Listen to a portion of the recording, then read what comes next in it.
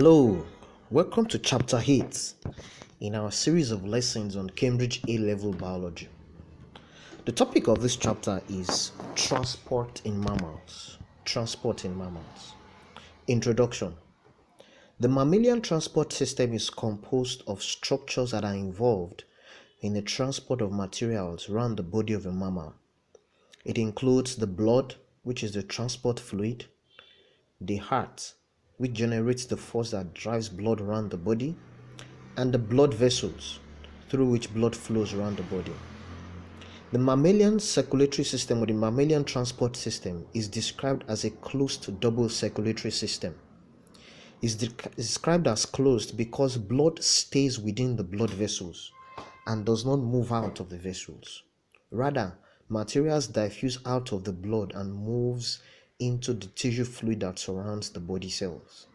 So blood stays within the blood vessels, and so it is called this transport system is called closed. Then it's called double because for every circuit around the body, blood passes through the heart twice. So put the two together, it's described as closed double circulatory system or closed double circulation. When you look at the system of fish, the transport system in fish, it's described as a closed single circulation. Closed single circulation. When you look at insects have an open circulatory system. So, mammalian system is described as a closed double circulatory system. Now, let's talk about the blood vessels. We're going to start with the blood vessels. We'll talk about the blood vessels, the blood, and then the heart. So, let's start with the blood vessels. There are three major types of blood vessels found in mammals. You have arteries, veins, and capillaries. Arteries are designed to transport blood away from the heart. Veins are designed to transport blood towards the heart. And capillaries function as a site of exchange. Capillaries function as a site of exchange. Now, all arteries are designed to transport blood under high pressure. They have thick walls with tunica externa. The thick walls have three layers. The outermost layer is called the tunica externa, which contains numerous collagen fibers. Some elastic fibers too are present. And then after that is the tunica media, which is like the middle layer. It contains elastic fibers, collagen fibers, and smooth muscles. And then the innermost layer is called the tunica intima, which is composed of a single layer of endothelium, squamous epithelium cells. The closer an artery is to the heart, the greater the quantity of elastic fibers present in the tunica media of that artery. And this allows the wall of that artery to stretch and recoil as blood is pumped into it from the heart. And together with collagen, the elastic fibers work together with collagen to enable the arteries to withstand high pressure of blood flowing through them. As you move further away from the heart, the quantity of elastic fiber in the tunica media reduces, and the muscle tissue, smooth muscle tissue present, tends to increase. The muscle tissue allows the arteries to regulate the diameter of their lumen so as to vary the amount of blood flowing through them. So, in comparing arteries and veins, the lumen of arteries is relatively narrower or smaller compared to that of veins. So, talking about arteries, those are the key features of arteries. Now, veins. Veins have a relatively larger lumen. So talking about veins have a relatively larger lumen compared to arteries. The walls are also composed of three layers. You have the tunica externa, the tunica media, and the tunica intima.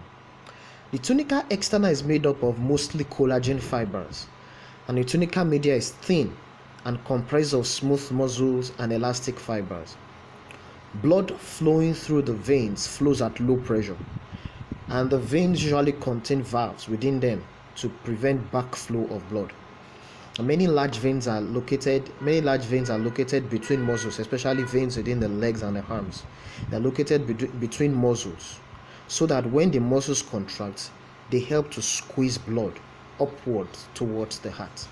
So veins are designed to carry large volume of blood, and they transport the blood towards the heart. The large volume is accounted for by the large lumen, and the transporting of blood towards the heart is facilitated by the presence of valves which prevent backflow.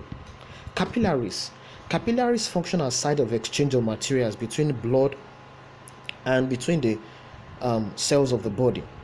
They have an approximate diameter of 8 micrometers, and this allows them to extend into many tiny small spaces between body cells. Also, red blood cells are brought into close proximity to tissues for efficient diffusion of gases. As blood components and blood cells squeeze through, they flow slowly, and this gives more time for materials to pass through. The walls of the capillaries are thin, 1 cell thick, just endothelial cells, 1 cell thick, and they contain numerous spores. There are numerous spores between the endothelial cells, and these spores allow white blood cells and platelets to move out of the blood into the tissue fluid environment to perform various functions. White blood cells can move out of the blood into the tissue fluid environment to fight infectious agents. Platelets can also move out to help to contribute to the process of clotting. So capillaries form a network throughout body tissues, and they are found practically everywhere. The only places where you don't find capillaries are in the cornea and then in some cartilage. So those are the features of the blood vessels. Now let's talk about blood. Blood is a fluid tissue that is composed of two major parts. You have the plasma, which is the fluid portion, that is 55%, and then you have the cellular component, the blood cells, which constitute 45% of the total blood volume. Now, talking about the plasma comprises majorly of water, which serves as a solvent for carrying various substances within the blood. Then inside the plasma, you're going to also find plasma proteins. Examples of plasma proteins include albumin, fibrinogen, and immunoglobulins or antibodies. Immunoglobulins are also described as antibodies. Then you find some inorganic ions present, like sodium, potassium, calcium, magnesium, chloride, and bicarbonate ions. Then you have other substances transported by the blood, like organic nutrients like glucose, fatty acids, vitamins. You have urea, and then you have hormones also. Then you have respiratory gases. All these things are found inside the plasma. And then the cellular components, which constitute 45% of the blood volume. You have 3 categories of cells. You have red blood cells, which are also called erythrocytes. You have white blood cells, which are called leukocytes, and you have platelets, which are called thrombocytes. The most numerous of these are the red blood cells. Okay, so let's talk about red blood cells. Red blood cells, also called erythrocytes, are biconcave disc shape, and they have a diameter of 7 micrometers with a flexible membrane that enables them to bend through the tiny capillaries as blood is passing through the capillaries. They contain large amounts of transport protein called hemoglobin, which binds to oxygen and transports the oxygen from the lungs to body tissues. Red blood cells do not have nucleus. They are described as non-nucleated, and this absence of nucleus provides adequate space for carrying large amounts of hemoglobin. They also lack mitochondria, which allows for more space to carry hemoglobin, and also the absence of mitochondria helps to ensure that the oxygen that is being transported is not used up for aerobic respiration. So those are the features of red blood cells. Inside red blood cells, you also find a special enzyme called carbonic anhydrase, which is essential for the formation of carbonic acid, a reaction that is important for the transport of carbon dioxide from the body tissues to the lungs. So you find carbonic anhydrase present inside red blood cells also. Now let's talk about leukocytes. Leukocytes are described as white blood cells. They are larger in size. They have nucleus, they have mitochondria, they have endoplasmic reticulum, and they usually have an irregular shape. So you have different types of leukocytes in the body. They can broadly be divided into 2. You have granulocytes and agranulocytes. The granulocytes are leukocytes that have granules within them, and you have neutrophils, basophils, and eosinophils. Neutrophils, they stain to neutral dyes. Basophils, they stain with basic dyes or alkaline dyes, and then eosinophils, they stain with acidic dyes.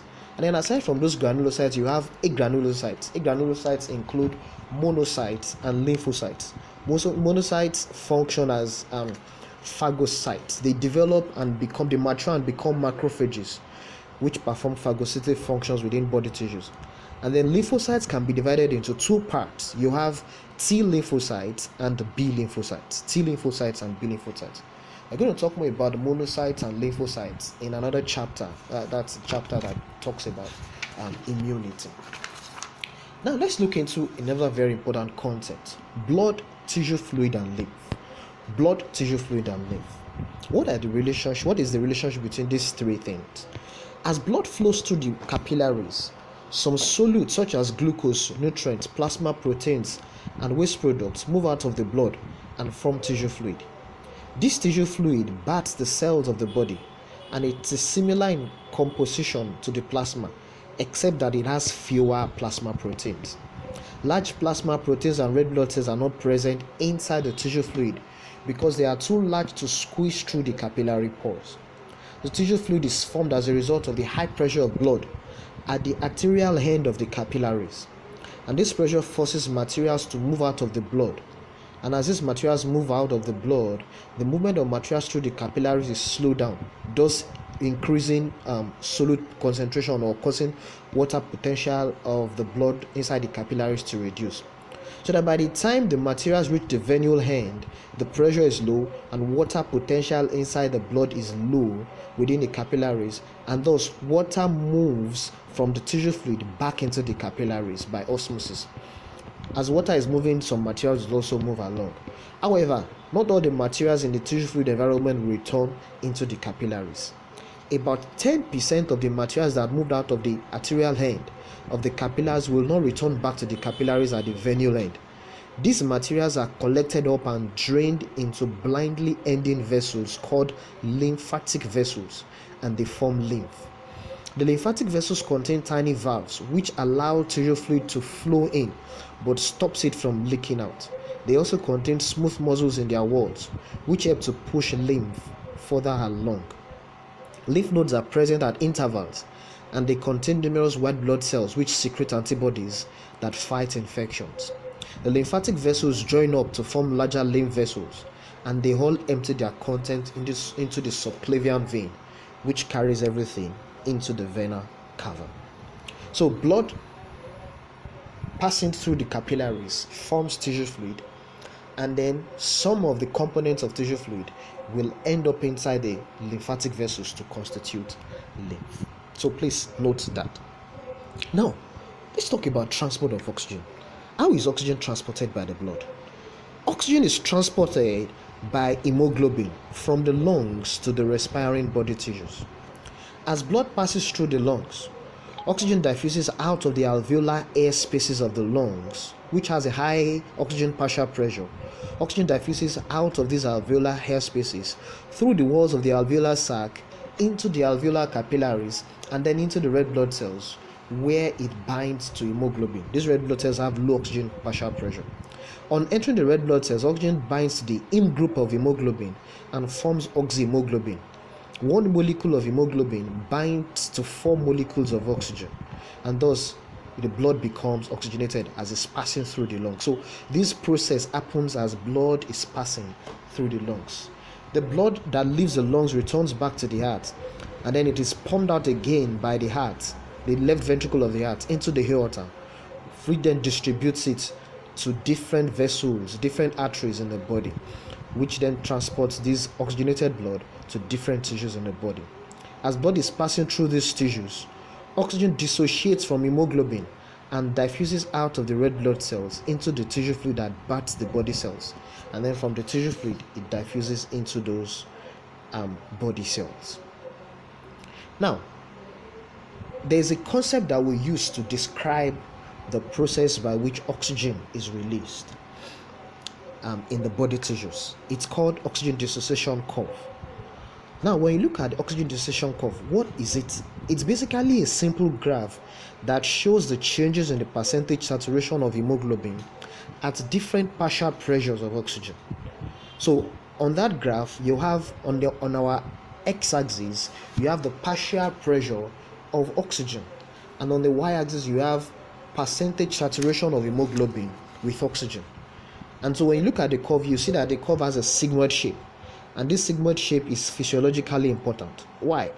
The shape shows us that at low partial pressures of oxygen, the percentage saturation of hemoglobin is low, but at high partial pressures of oxygen, the percentage saturation of hemoglobin is high. But the changes as percentage saturation increases, as partial pressure of oxygen increases, the percentage saturation of hemoglobin does not increase proportionately. Rather, it increases in a sigmoid manner, such that at pressures of 12 kilopascals, the percentage saturation is as high as 95, 96. But when pressure drops to about 10 or 8, the percentage saturation is still quite high. It's still above 80. You get? So what we're going to see about the graph is that if the percentage saturation of hemoglobin, first thing you need to note about the graph is this. If the percentage saturation of hemoglobin is 95%, it indicates that 95% of the hemoglobin that is in that sample of blood is fully occupied with 8% of oxygen atoms. So that's what the meaning of saturation, percentage saturation. Now, the structure of hemoglobin is such that when one oxygen binds to the heme group, the second, third, and fourth oxygen atoms can bind readily. This means that hemoglobin can quickly take up oxygen as it is passing through the lungs, which has high partial pressure of oxygen. However, it does not readily release its oxygen whenever it's passing through areas of high partial pressure of oxygen. Generally, in areas of low partial pressure of oxygen, any small change, any small reduction in partial pressure of oxygen results in a large change in the percentage saturation of hemoglobin. Why? Because in those areas of low partial pressure of oxygen, oxygen tends to dissociate from hemoglobin, and it is then transported or diffuses into the body tissues. So this situation is beneficial because it allows quick and easy release of oxygen from oxyhemoglobin as blood is passing through respiring tissues that have low partial pressures of oxygen. So the low partial pressure of oxygen in body tissues contributes to the release of oxygen from hemoglobin. Again, now aside from that, another factor that contributes to the release of hemoglobin, of oxygen from oxyhemoglobin, is the concentration of carbon dioxide in the body tissues.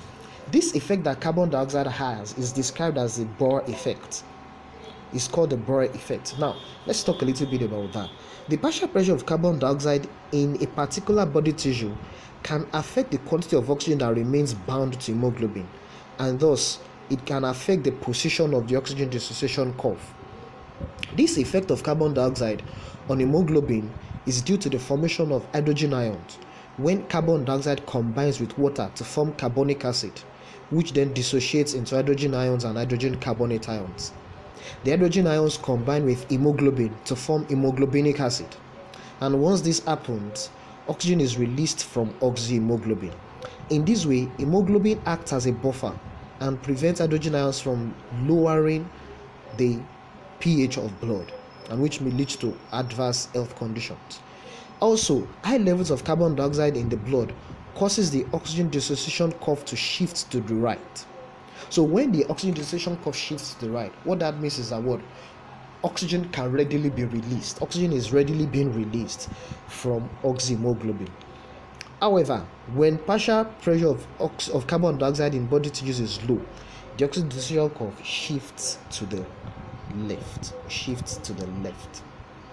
Meaning that oxyhemoglobin will hold tightly to its oxygen. Now, how is carbon dioxide transported in the body? As blood passes through the respiring tissues, carbon dioxide diffuses out of the blood cells into the surrounding tissue fluid, and then into the blood, which transports it to the lungs. At the lungs, carbon dioxide diffuses out of the blood into the alveolar air spaces, and then it is expired. Carbon dioxide is transported in three forms by the blood. It can be transported as hydrogen carbonate ions. 85% of carbon dioxide is transported that way. It can be transported combined with terminal imine groups of hemoglobin to form carb-amino hemoglobin. Then it can be transported dissolved in plasma water. About 5% is transported that way. So those are the methods by which carbon dioxide is transported around the body. Now let's talk about something called carbon monoxide. How carbon monoxide affects the cardiovascular system. Carbon monoxide is a poisonous gas that readily combines with hemoglobin to form carboxyhemoglobin. And once carboxyhemoglobin is formed, It prevents the binding of oxygen to hemoglobin and thus prevents the formation of oxyhemoglobin, and this leads to a reduction in the oxygen carrying capacity of the blood. Carbon monoxide has high affinity for hemoglobin, and a low concentration of this gas can cause a large quantity of hemoglobin to become unavailable for the transport of oxygen. Also, carboxyhemoglobin is a stable compound, and carbon monoxide can stay combined with hemoglobin for a very long time. So carbon monoxide has adverse effect on the transport of oxygen around the body because it binds strongly to hemoglobin. Let's talk about something else. How does the body adapt for survival at high altitude? Adaptations for survival at high altitude. The Earth is surrounded by an atmosphere of gases, and it is designed such that as you move away from the Earth's surface higher into the atmosphere, atmospheric pressure reduces, and as a result, the partial pressure of oxygen in the atmosphere is also going to reduce. However, the quantity of oxygen transported to the body tissues from the lungs needs to be maintained so as to ensure that the individual remains healthy and active. This quantity of oxygen transported is affected by two factors. The first factor is the quantity of red blood cells circulating in the lungs, and the second factor is the partial pressure of oxygen in the atmosphere. So the higher you move above sea level, the lower the atmospheric pressure gets. Thus, in areas that are situated in highly mountainous regions, atmospheric pressure is low, and as a result, there's a tendency for the quantity of oxygen being supplied to the body tissues of mammals to be reduced. This low partial pressure stimulates production of more hemoglobin and more red blood cells by the bone marrow, and this leads to an increase in red blood cell count. This increase in the quantity of red blood cells in the blood therefore allows for more oxygen to be transported from the lungs to the body tissues, and thus compensates for the low partial pressure of oxygen in the atmosphere. So red blood cell count will increase in individuals that move to high altitude so as to adapt for the low partial pressure of oxygen in those high altitudes. Other things that may increase include breathing rate or tidal volume. Again, capillary density may also increase. The number of mitochondria present in respiratory tissues may also increase. Everything to help the body to adapt to the changes in environmental conditions. Another thing that can be observed is increased secretion of erythropoietin. That's the hormone that is responsible for stimulating production of more red blood cells. So those are the adaptations that occur when an individual moves to an area of high altitude. Now let's talk about the final part, which is the heart. The heart. What is the structure of the heart? The mammalian heart is a muscular pumping organ that is made up of cardiac muscle tissue. It is divided into four chambers. Two on the left, separated by a septum from two chambers on the right. The upper and lower chambers are connected to each other by valves. The tricuspid valve is located on the right, and the bicuspid valve is located on the left. They are both referred to as atrioventricular valves. So aside from those two valves, we also have some valves in other parts of the heart. Now the four chambers of the heart are connected to four blood vessels. The right atrium is connected to the vena cava, which brings deoxygenated blood from the body tissues into the heart. Then the right ventricle is connected to the pulmonary artery, which transports deoxygenated blood from the heart to the lungs. The left atrium has a pulmonary vein connected to it, which brings in oxygenated blood from the lungs to the heart. And then left ventricle has the aorta connected to it, which transports oxygenated blood to the body tissues from the heart. So the heart has a collection of arteries which form from a branch of the aorta and branches into the right and left sides of the heart to supply oxygenated blood to the heart and muscle tissues. These arteries are called coronary arteries. The coronary arteries. The walls of the ventricles are thicker than the walls of the atria. This is important because the atria just pumps blood into the ventricles, which are nearby, whereas the ventricles pump blood out of the heart, which is a greater distance and requires greater force to overcome and the greater resistance. When you compare the two ventricles, the left ventricle is thicker than the right ventricle, and this is because the left ventricle pumps blood into the systemic circulation, that is into all the body tissues, whereas the right ventricle pumps blood into the pulmonary circulation, which is the lungs, which is closer to the heart and has lower resistance compared to systemic circulation. So the right ventricle pumps blood into the lungs and requires lesser force compared to the left ventricle, which pumps blood over a greater distance. Aside from the atrioventricular valves, other valves present are found in the aorta and the pulmonary vein, and these valves help to prevent the backflow of blood from the aorta and the pulmonary artery.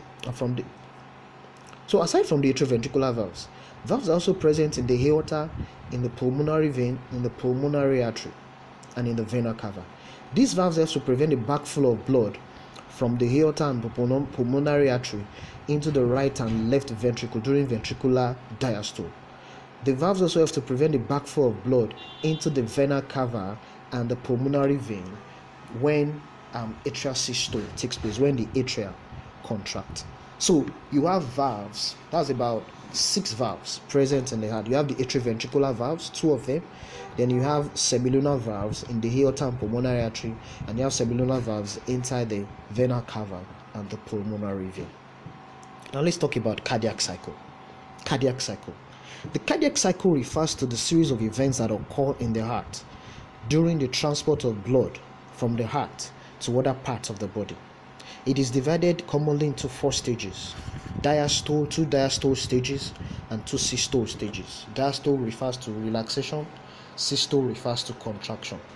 Each cardiac cycle at rest lasts for about 0.8 seconds, and during a cycle, 2 heart sounds are produced.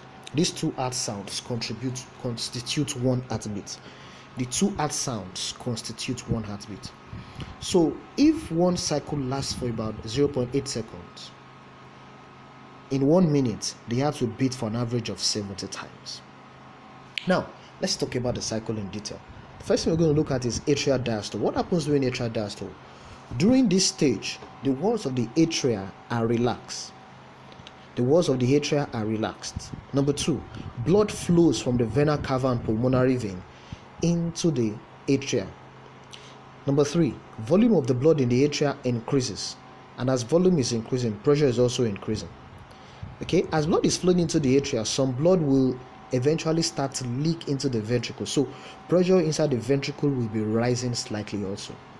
Okay, so during atrial diastole also, the ventricular valves are slightly open, so some blood will leak into the ventricles as the atria fills up with blood. So those are the events that occur during atrial diastole. And after atrial diastole, the next thing that happens is atrial systole. During atrial systole, the atria contracts and pumps blood into the ventricles. Pressure rises sharply in the atrial walls, and the atrioventricular valves open to allow blood to flow from the atria into the ventricles, and the volume of blood in the atria reduces. After atrial systole is ventricular systole. During ventricular systole, the ventricles contract, pressure rises sharply in them, and thus blood flows from the ventricle into the aorta, from the ventricles into the aorta and pulmonary artery. So blood flows from the left ventricle into the aorta and from the right ventricle into the pulmonary artery. This pressure rise causes the atrioventricular valves to close so as to prevent backflow of blood from the ventricles into the atria, and this closure of the atrioventricular valve produces the first heart sound. So after ventricular systole is ventricular diastole. During this stage, the walls of the ventricles are relaxed, blood is flowing outward away from the aorta and pulmonary artery. The semilunar valves in the aorta and pulmonary artery are closed so as to prevent the backflow of blood into the ventricles, and this closure produces the second heart sound. Pressure increases sharply initially in the large arteries, and then the pressure reduces sharply. So the pressure in the ventricles falls sharply during this period also. Pressure inside the atria falls initially, and then it begins to increase steadily as the atria begins to fill with blood. And so atrial systole begins shortly after ventricular diastole. Atrial diastole begins shortly after ventricular diastole begins. So those are the 4 stages of the cardiac cycle. So it's important for you to get the graphs and study the graphs carefully and know when the valves open and when they close, and know the pressure changes that occur from the graphs. Now let's talk about something else. This is like the final part. How is this cardiac cycle coordinated? How is it coordinated? It's coordinated by a collection of tissues that constitutes what is known as the cardiac conduction system. Now, to lay a foundation, let's note this. The heart muscle tissues are described as myogenic. In other words, they are able to initiate their own contraction, independent of stimulation by the nervous system. But then you have some special tissues within the heart that coordinate the process of contraction and relaxation of the heart. So these tissues include sinoatrial node, and then you have the atrioventricular node, then you have the bundle of His, and then you have the porcine tissue. The sinoatrial node is located at the junction where the vena cava meets with the right atrium, and it serves as the pacemaker.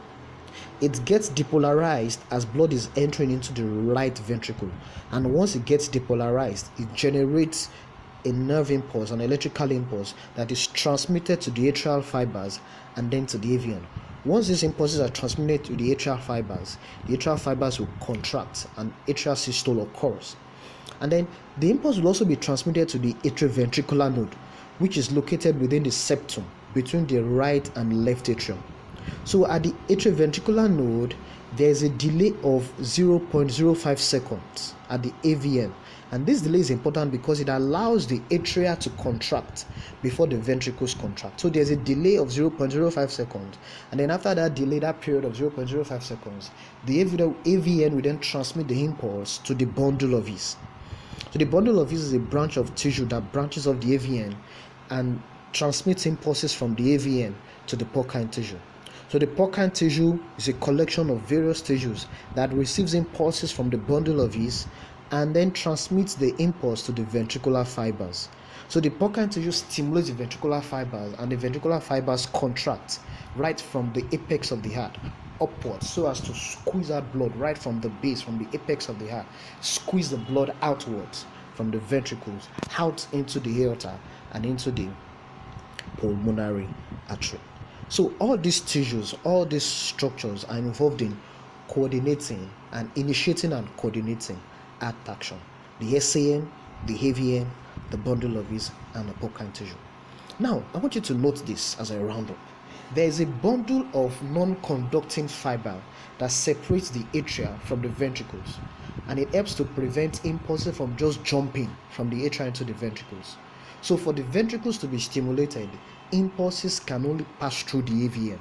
That non-conductive fiber prevents the jumping of impulse just anyhow. So impulses can only pass through the AVN to go to the bundle of His, and then from the bundle of His, it goes to the porcine tissue.